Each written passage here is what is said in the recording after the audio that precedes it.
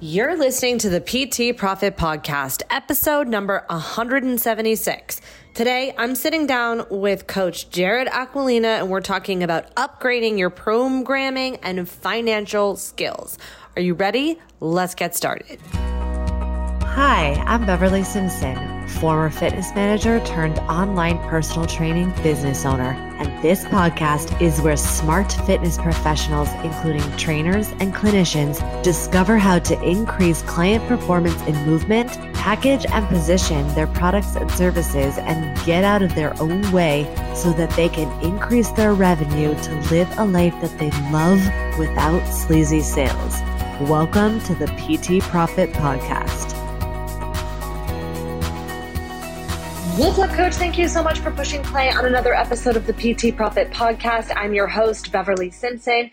And if this is the first time that you are hanging out with me today and listening to this show, welcome. I'm super pumped that you're here. Today, I'm bringing a very special personal trainer coach who is a program design specialist as well as financial coach, Jared Aquilina. And I am really excited because we had a really awesome conversation about upgrading your business, both from a programming standpoint as well as a financial standpoint, so that you can actually achieve the life that you want to achieve in freedom, financial wealth, as well as life wealth. In this episode, we also talk a lot about leverage and how we can use program design to leverage more time and wealth in our business, as well as ways that we can enhance and set up our financial situation as fitness professionals. So without further ado, let's go ahead and roll that interview.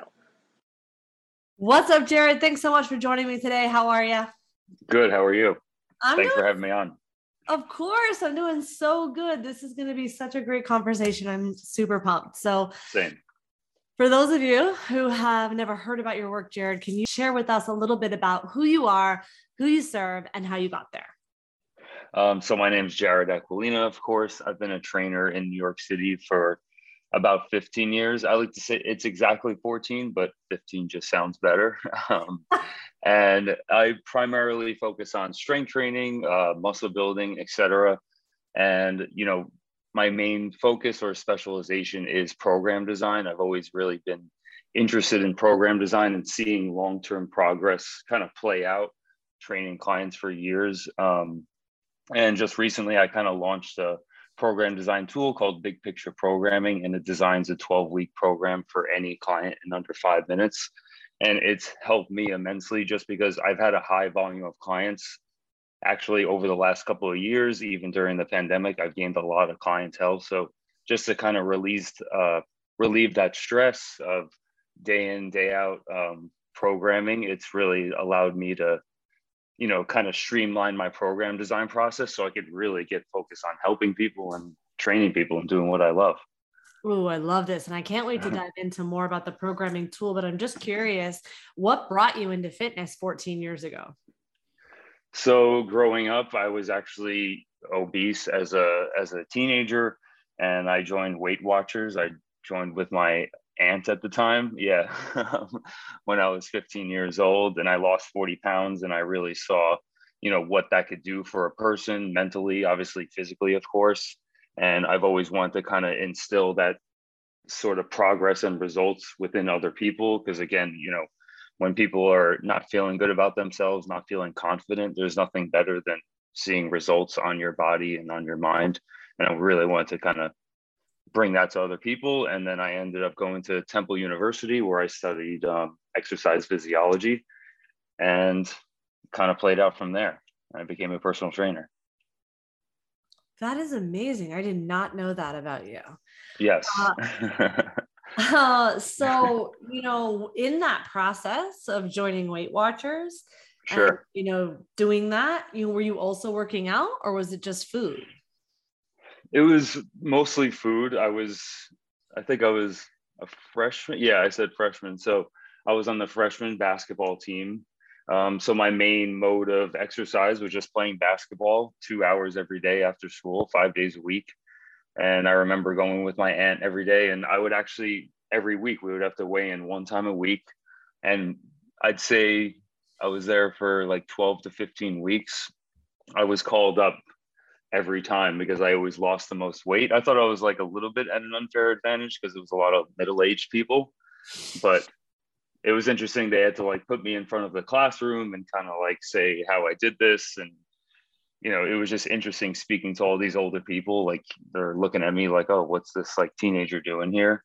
But I still had the same struggles no matter what age. And it came down to just right food choices and right portions. I think this is when they came out with the point system, which really people kind of follow today with flexible dieting or more of like a macronutrient approach. So I've definitely had that skill set at a young age.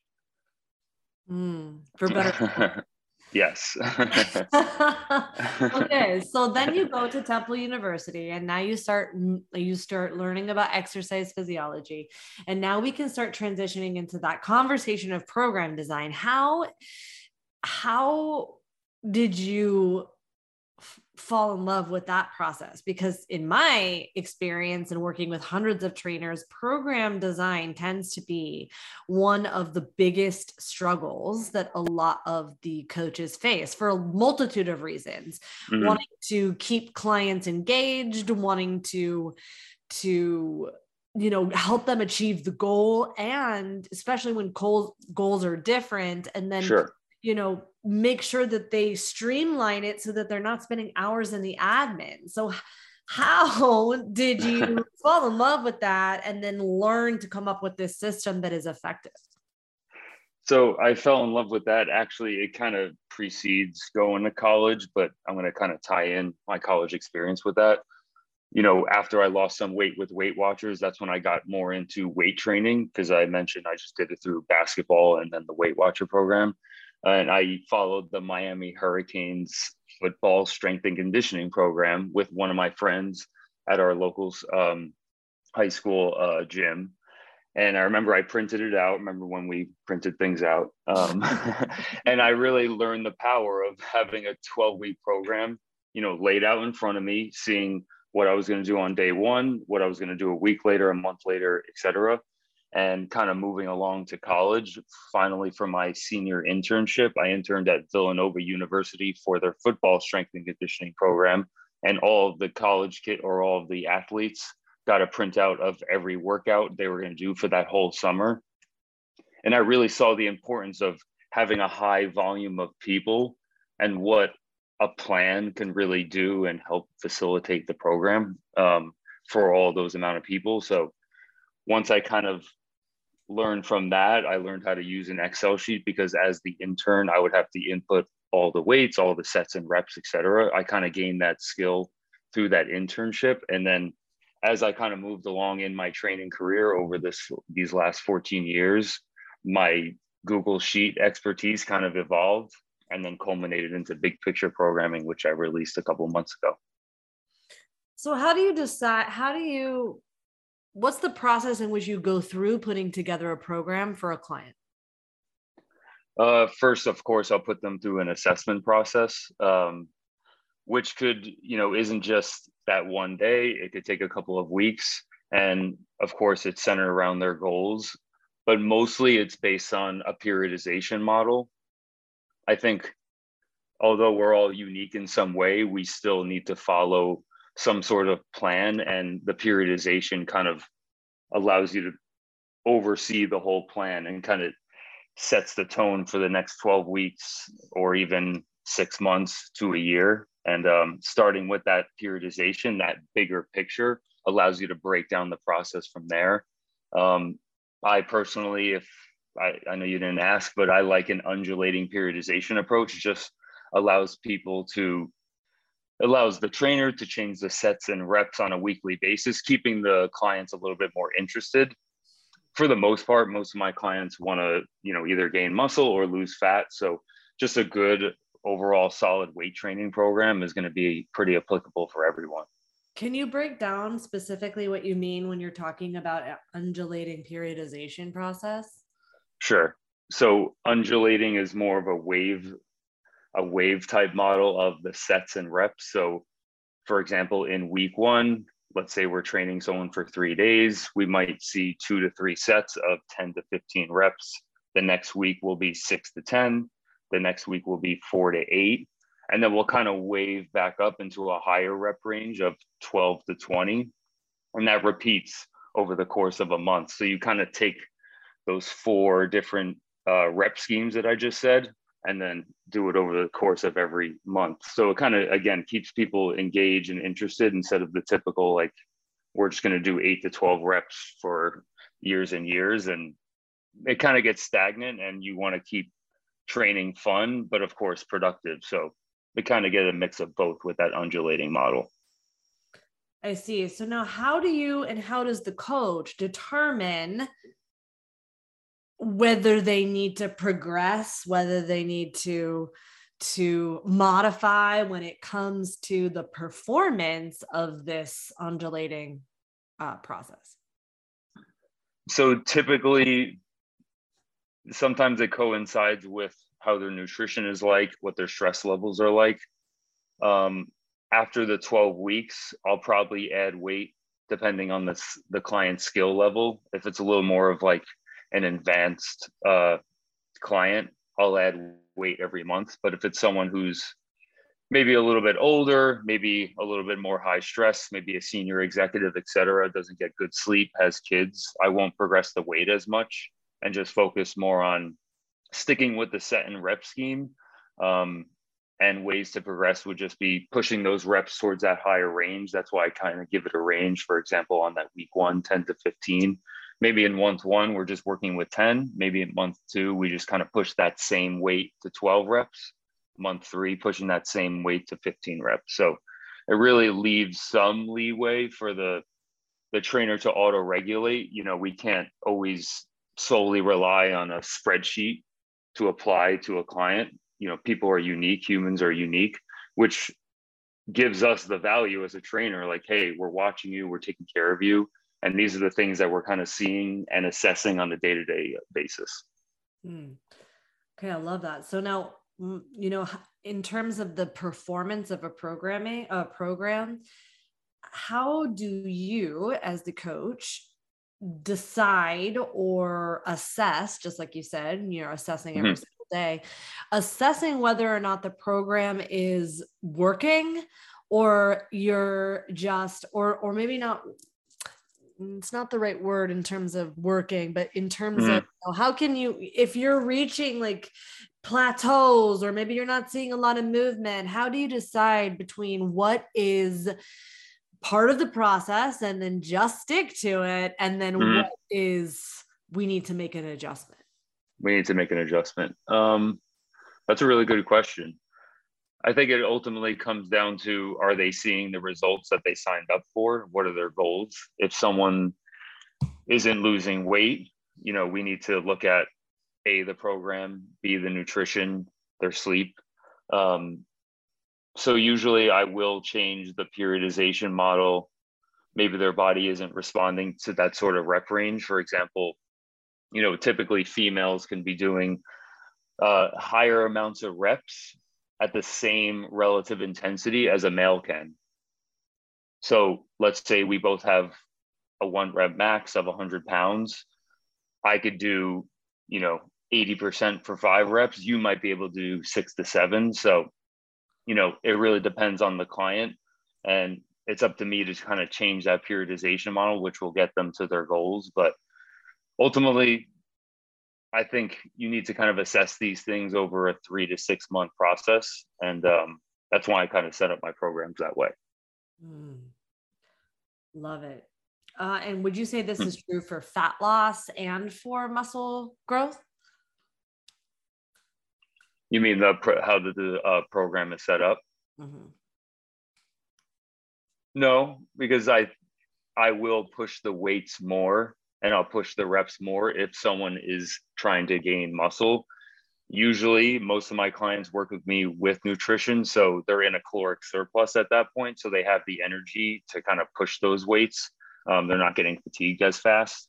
If someone is, you know, it's summer right now, everyone's trying to maybe get a little bit leaner or stay leaner, I'll kind of keep it on the lower end range just to, kind of maintain their results that we've gotten over the course of a year.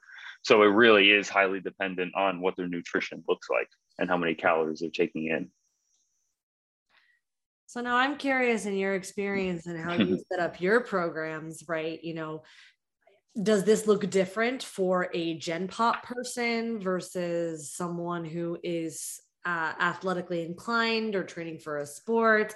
How do you change up the periodization programming depending on the client? Sure. They do. Some people have a different periodization model, but it really comes down to the actual workout. So some people, if I see them twice a week, they're just a Gen Pop client, someone trying to just stay in shape, maybe just your typical busy executive corporate worker. I'm going to have them do a total body workout because I'm only seeing them for 2 hours a week. So I like to kind of paint a big brush over their body. Some people might be a little bit more type A. I see them 4 times a week. Then that's when I can kind of get into the nuances of more isolation, of course, depending on their goals. For example, I have a guy now, I see him 4 times a week and we do an upper, lower split. So that type of person, I could really attack like half their body on each day. Again, the person who just wants to stay in shape, they're really busy, they have kids, I'm going to just take a total body approach because like I mentioned, I'm only seeing them for 2 hours a week. There's only so much I could do. So we kind of have to make the best of it for the short period of time that we have. And I love it. Now, in your opinion, right, when it comes to, programming, we know that repetition is the mother of all learning and that we need to be practicing in order for skill acquisition. And this is true across business, health, all of it, right? However, we're inundated with short attention spans and, libraries of on-demand, blah, blah, blah. So how do you help keep your clients engaged and motivated doing a program that might be considered boring when you compare it to, what's available to them? So in my big picture programming template, I do have a lot of visualizations that I do show the client month to month. So that one keeps them engaged through that visualization process. It just gives them like a fun presentation to look at. It's like watching an NFL game that has all these flashing lights. Although this isn't a gimmicky thing, it's just nice to see that progress. And then 2, I will call it something else, maybe, I'll call it like a Jersey arm blast program if someone wants to get bigger arms. So if you kind of make these fun little quirky names, it kind of gives people the impression that it's unique to them. And, it's kind of cool for them to tell their friends or, for us to kind of laugh about. But, if I just called it 3-day program, they're not going to really be excited about it. So as long as you kind of change these small things here and there, it's going to show the clients that you actually care about them. And that's what having a program is all about, to know that this trainer cares about you. They made a funny named program and they're set for the next 12 weeks to a year.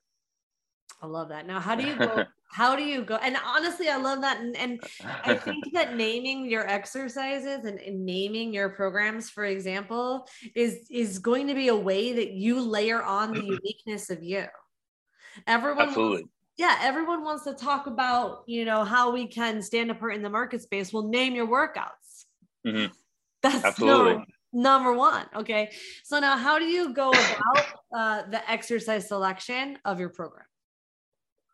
So exercise selection, I like to base it off of the 8 fundamental movement patterns, your squats, your pushes, your pulls, etc. Those are all things that we do in life. Those are all things that we just need to, survive in this physical world. And what are the 8? The 8 are, wow, you're putting me on the spot. So push, pull, squat, core, lunge. That's 4. Carry. Did I say rotation? I think I have throw in there. I think I have like a few that are kind of like in one sort of category. Your throw, your sprint, your jump, etc. So that's kind of like a little bit more of like your athletic based movements. As long as I see those 8 in the course of the week, then I'm fine. I'm not going to really program all of those 8 in one day. My program sheet, for example, mine has only 6 slots for me to put exercises. And that doesn't, exclude the warm up. We could be doing jumps and throws, et cetera, in a warm up, which is a great kind of nervous system activation exercise, or a way to activate the nervous system. So, you're not just limited to having to use those 8 in one day. And that's really what it comes down to, the nuances of program design. If someone, again, wants to do that upper lower split, I'm not going to be doing a lunge or a squat typically on those days, on that upper body day. So as long as I see those 8 movement patterns over the course of a week, then it's good to go. Okay. I put you on the spot only because I know the five. I know the 5. That's funny. Squat, push, pull, hinge, carry, which I usually think of carry and core is kind of what I lump together. So I went, yeah. What are the 3 I don't know?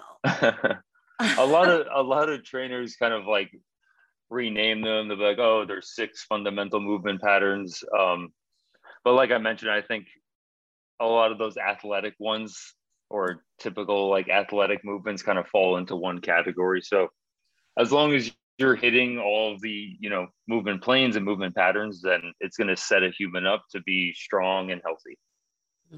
Love it. So how long are your workouts?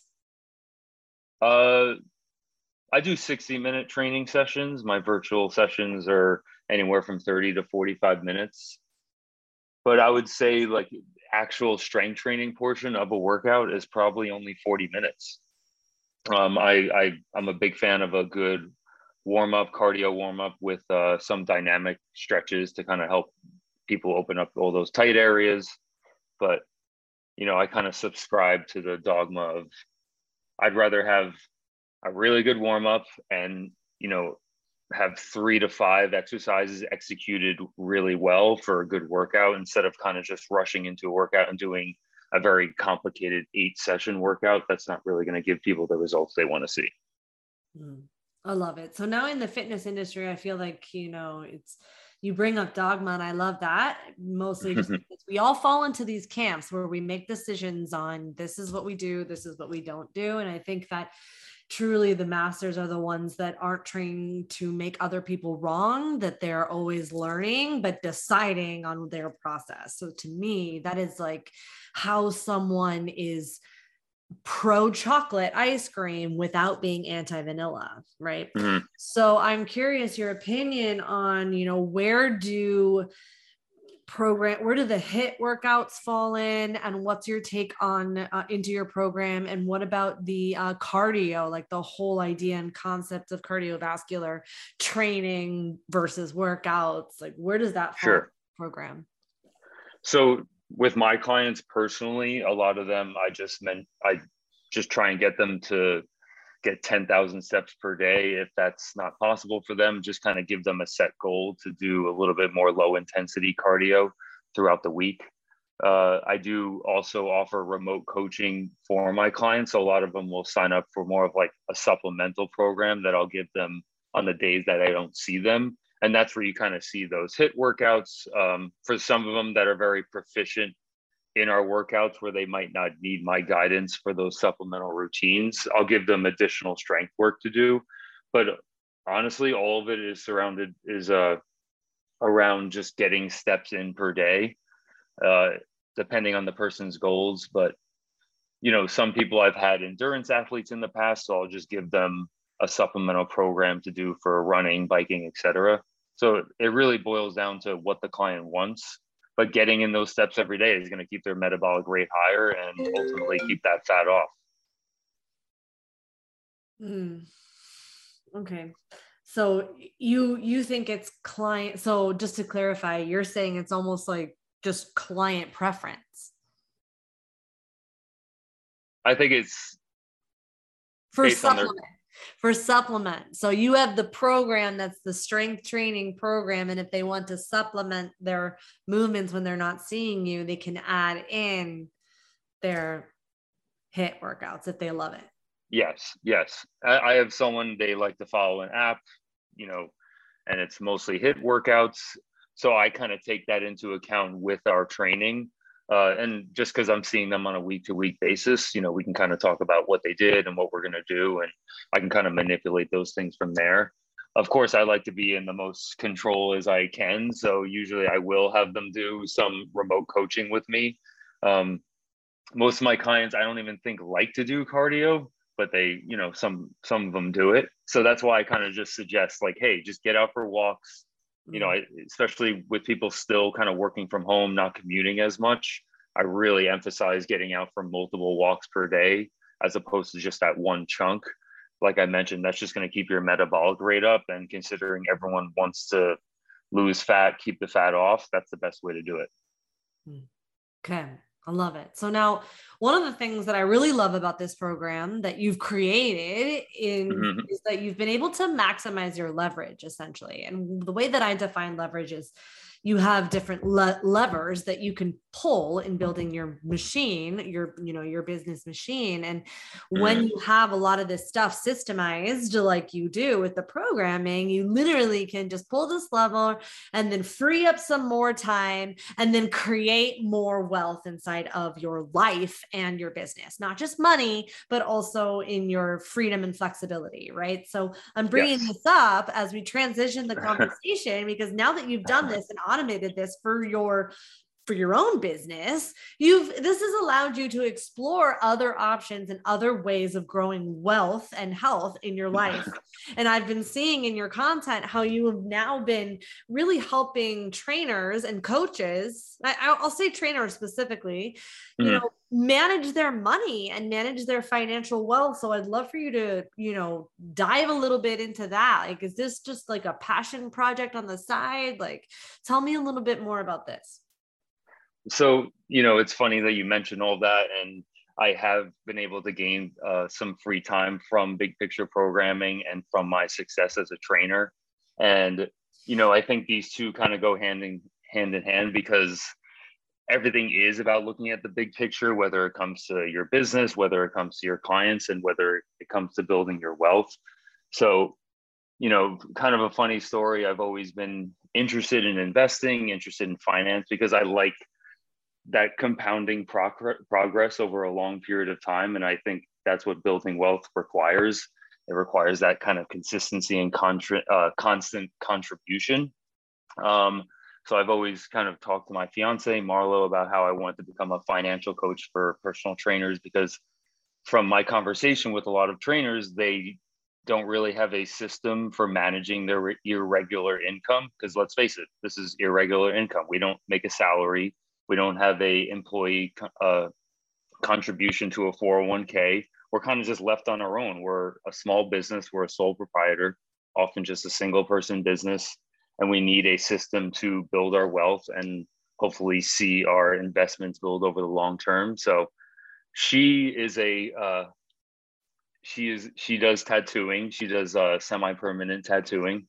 And she got a targeted ad for a tattoo artist that teaches other tattoo artists about their finances. And he is a financial coach. So I actually ended up reaching out to him saying I was interested in doing the same for personal trainers.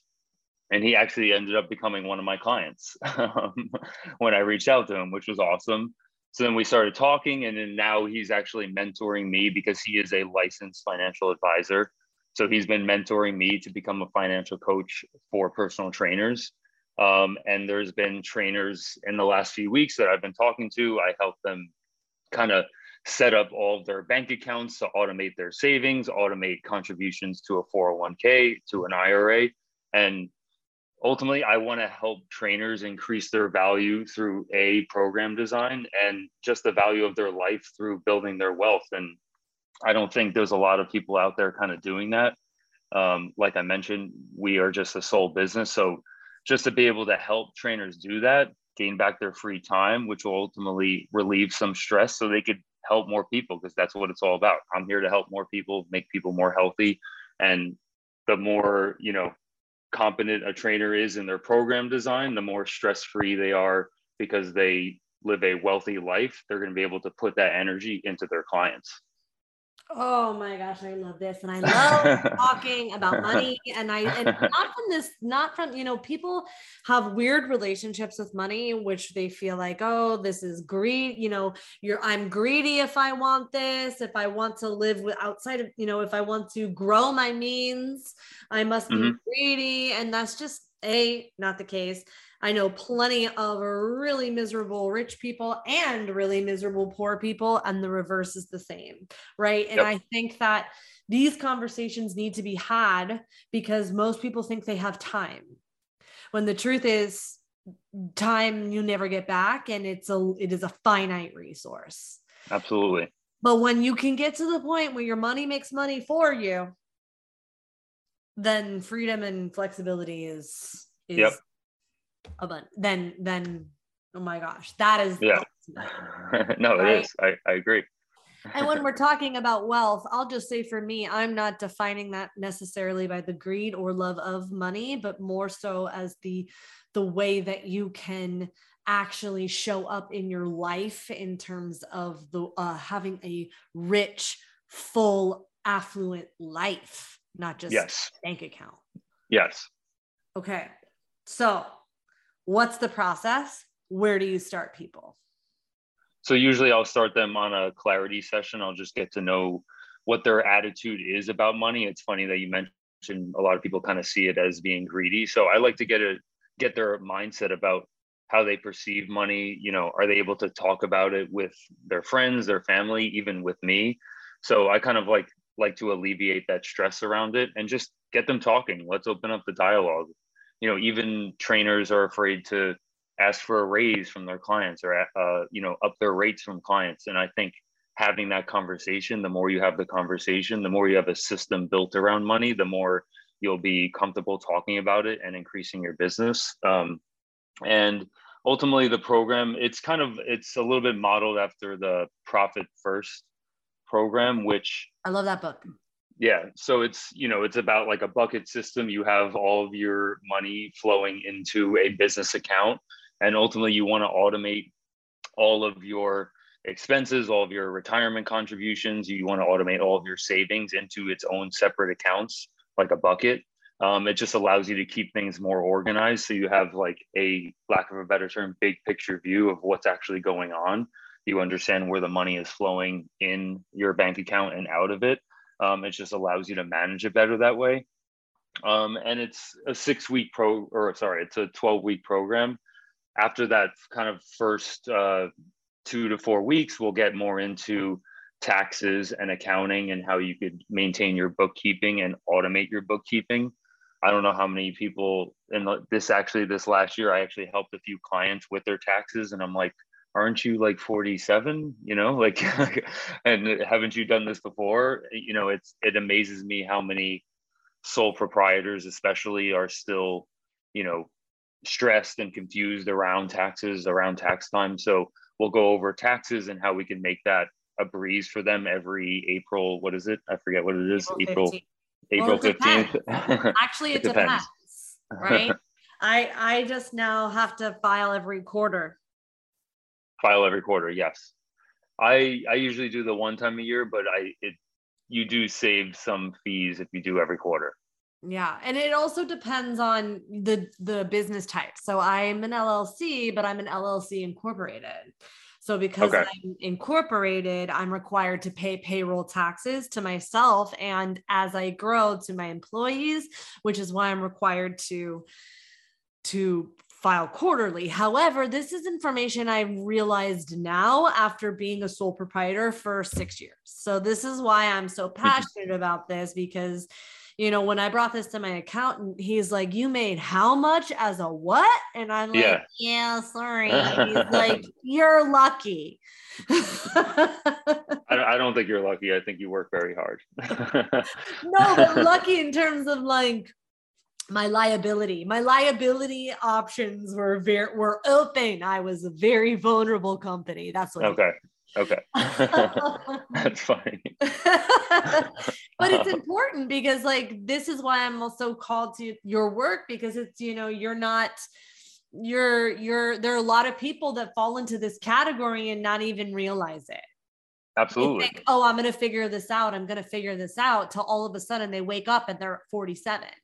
Yes, absolutely. You So, know, and we'll go over accounting, taxes. I'll usually set them up with an EIN number or a business EIN number if they don't have one. Just basically, we want to make everything legitimate as you can. We want to give them a system that's going to set them up for success. We'll go over emergency funds, how we can kind of automate those and then build up to a good emergency fund. As you can see, some trainers didn't do well the last couple of years, and there's things that might blindside you that you're not prepared for. So we want to keep them prepared for that. I think overall, it really comes down to that mindset, just kind of talking about money, not seeing it as the cat dispenser just went off. Just changing their mindset around money. And ultimately, it's just going to, the more comfort you have, the more wealth you'll build, and then you'll gain your free time back. Yeah, I think it's so important. So I'm curious, we talk a lot about comfortability with money and money management. What is the stance and the conversation that you have around risk tolerance? Because when it comes to building assets, whether it's building your own business, whether it's investing in stock market options, there's also going to be a level of you have to know what your level of risk tolerance is. So how do you coach people through that? Sure. Usually for a person who has a lower risk tolerance, when it comes to building their assets, whether it's investing in the market or investing in themselves, I just prefer to start small. Even the smallest, any amount of contribution is going to make them a little bit more comfortable. And typically I'll kind of skew them towards lower risk assets for the most part, because essentially I'm not a financial advisor. I can't tell them what securities to buy, specific ones. Of course, I could just give them my advice and it's all recommendation, but I'll typically just have someone, for example, if they're going to invest in the stock market, just invest in the index or the S&P 500, but with small amounts of contributions. And then we can kind of increase that percentage over time. Let's say we start off with 5% of their income per year, and then kind of up at 5%, whatever they're kind of comfortable with. A lot of times they don't even have an account. So to kind of see their money go up and down, it's better to start small that way. You don't want to have someone throw, I don't know, 5, 10, 50,000 right away and see it plummet. So it really comes down to just seeing it every day and being comfortable with the ebbs and flows of the market. And then when it comes to investing in themselves, ultimately they're going to have the most control over it. So no matter how much you invest, whether it's money and time, it's the time you put in to get the output. So in terms of that, I think it really depends on the person. Yeah. No, it for sure. And, especially now I'm curious, your opinion, I recognize, and we'll make sure all those disclaimers in here. This is all not financial advice. This is all opinion. As we're seeing, a lot of this, in my opinion, is controlled by the media in terms of this conversation around this economic downturn, around this, we hear people talking about we're officially in a recession, and that type of fueled language from the media can be really detrimental to people's how they navigate their risk options, right? Absolutely. So how can someone be prepared during this season for however long this season's going to be? Sure. So if someone was thinking of investing, I would just say contribute slowly and then wait towards the economy to grow and then contribute a little bit more aggressively. Right now, in my opinion, I would suggest just to kind of keep some cash on the sideline. But really, playing on, like mentioning what you said about the news, a lot of it becomes self-fulfilling. For example, even with inflation, when inflation was coming up, people are going to go out and buy more items and buy more products because they don't want to see themselves paying a higher price later on. I did that with chicken breasts. I'm a trainer. I have to have my chicken breasts. So I ended up buying a lot of chicken breasts, but the price never actually went up on what I was buying. So a lot of this recession talk and inflation talk Are you going to edit that one out? I'm just laughing because it actually also brings me to the point of like, remember back in, I've been seeing these TikToks about like COVID's back and then everyone's running out to get the toilet paper. And it was just like, what? Human behavior is so bizarre. No, it is. And you are skewed by the media that way. And the toilet paper thing was the same. I'm sure there was a lot of toilet paper. It just happens to be a lot of people, it was self-fulfilling and we ended up overbuying. And a lot of people have extra toilet paper now. But in terms of the recession, usually I will show people, specifically when it comes to stock market returns, I just show them the mean of the return over the last 10 to 20 years and say, this is going to be 8 to 10% per year, and just focus on the long term. If you're going to focus on short-term fluctuations, that's when people kind of lose money. And when you kind of think about it, that's how your emotions are, on a day-to-day basis. If there was a price on you based on your emotions on a day-to-day basis, it's not always going to be consistent, but you have to kind of look back at the last 3 months, at the last 6 months, say, overall, how did I feel? Did I feel good? Did I feel bad? And the same thing comes to your investment. Same thing comes to the economy on a day-to-day basis. You just can't really measure it that way. You can't look at it on a day-to-day basis. Just focus on the big picture. Yeah, we're looking at trends. Trends, exactly. Yeah, and this is true Absolutely. In your programming, in your periodization. We can't be making adjustments every day. We need to be looking at trends over time. Mm-hmm. So good. Okay, so now a lot of this stuff for someone who's brand new, to even having this conversation, they're like, 401k, what? IRA, what? Right? It can feel like, even when you start to Google, it feels really overwhelming. So what do you recommend someone who is brand new to this? What's their first step? For investing? To even go down this process of assessing where they're at, is this one of those things where they should just, call you, get advice right away? Is this something that they should learn on their own? What is the first process? What is the first step? I definitely like to get them on an hour call, go over them what their income is, what debt they have, what credit cards they have, what bank accounts they have. Basically, I want to get into the nitty gritty and all the information I can get out of them about their finances. Of course, if they're not comfortable divulging some of these things, that's fine. But I really need to know everything about their financial situation to kind of give them a bigger picture on the path that we're going to do moving forward. And then when it comes to investing, I usually set them up with a Betterment account. And that's just kind of your standard robo-advisor that has an automatic deposit and an automatic investing feature built in. So it kind of just takes the emotions away from it. I don't recommend, I know we were kind of talking about risk tolerance and volatility. I don't recommend someone to look at it all the time. I know we just mentioned about trends and emotions. That's going to kind of, your emotions are going to come into play when it comes to your investment. So as much as you can get rid of your emotions in regards to that, the better. Yeah, so it sounds like the person needs to get competent and fully aware of their full financial liabilities and assets, because a lot of people think they have assets which are actually liabilities. Absolutely. And they just need to get so it sounds like, getting clear on that, and where they're at and where they're going is going to be the first step. I think a lot of people don't even look at their bank account. Mm-hmm. They might not even know. I know several people who do that, several people who just live on a credit card and they decide not to look at it. And the same can come with when someone is gaining weight.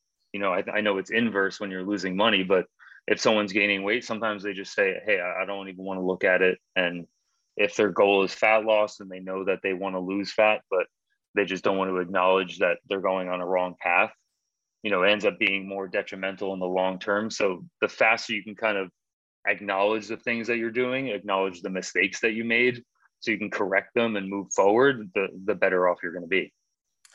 Yeah, I think that is the number one thing that so many people just seem to miss or not talk about or take for granted, which is that you cannot change what you can't see. And what gets measured gets managed, whether you're going to, and it doesn't mean you have to count calories. It doesn't mean you have to count your pennies. You can be abundant in a budget. You can just in the budget of calories, budget of money. Absolutely. But it's interesting is that, oftentimes, not all the time, but oftentimes people will show up in their health the same way that they do in their wealth. Yep. Right? Or they'll have one handled and not the other when the principles are the same. The principles are absolutely the same. Yeah, it's true. Okay. So I want to be mindful of your time. Okay. So thank you so much for pouring into us today. Can you please let us know if someone wants to go deeper with you, want to learn more about programming, they want to learn more about getting financially set up, where are the best places I can send them? Definitely go to my Instagram. It's at jared.aquilina, or you can go on my website, aquilinastrength.com. Okay, great. We'll make sure that we link all of this up. Awesome. Thanks.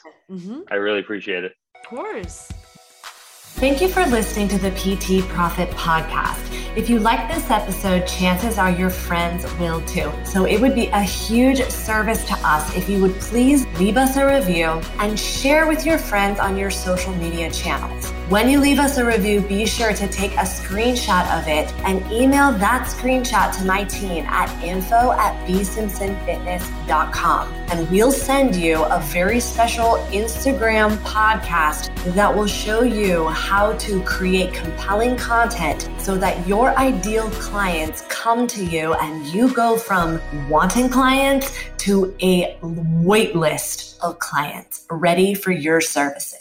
Thank you so much for listening, and we'll see you on the next episode.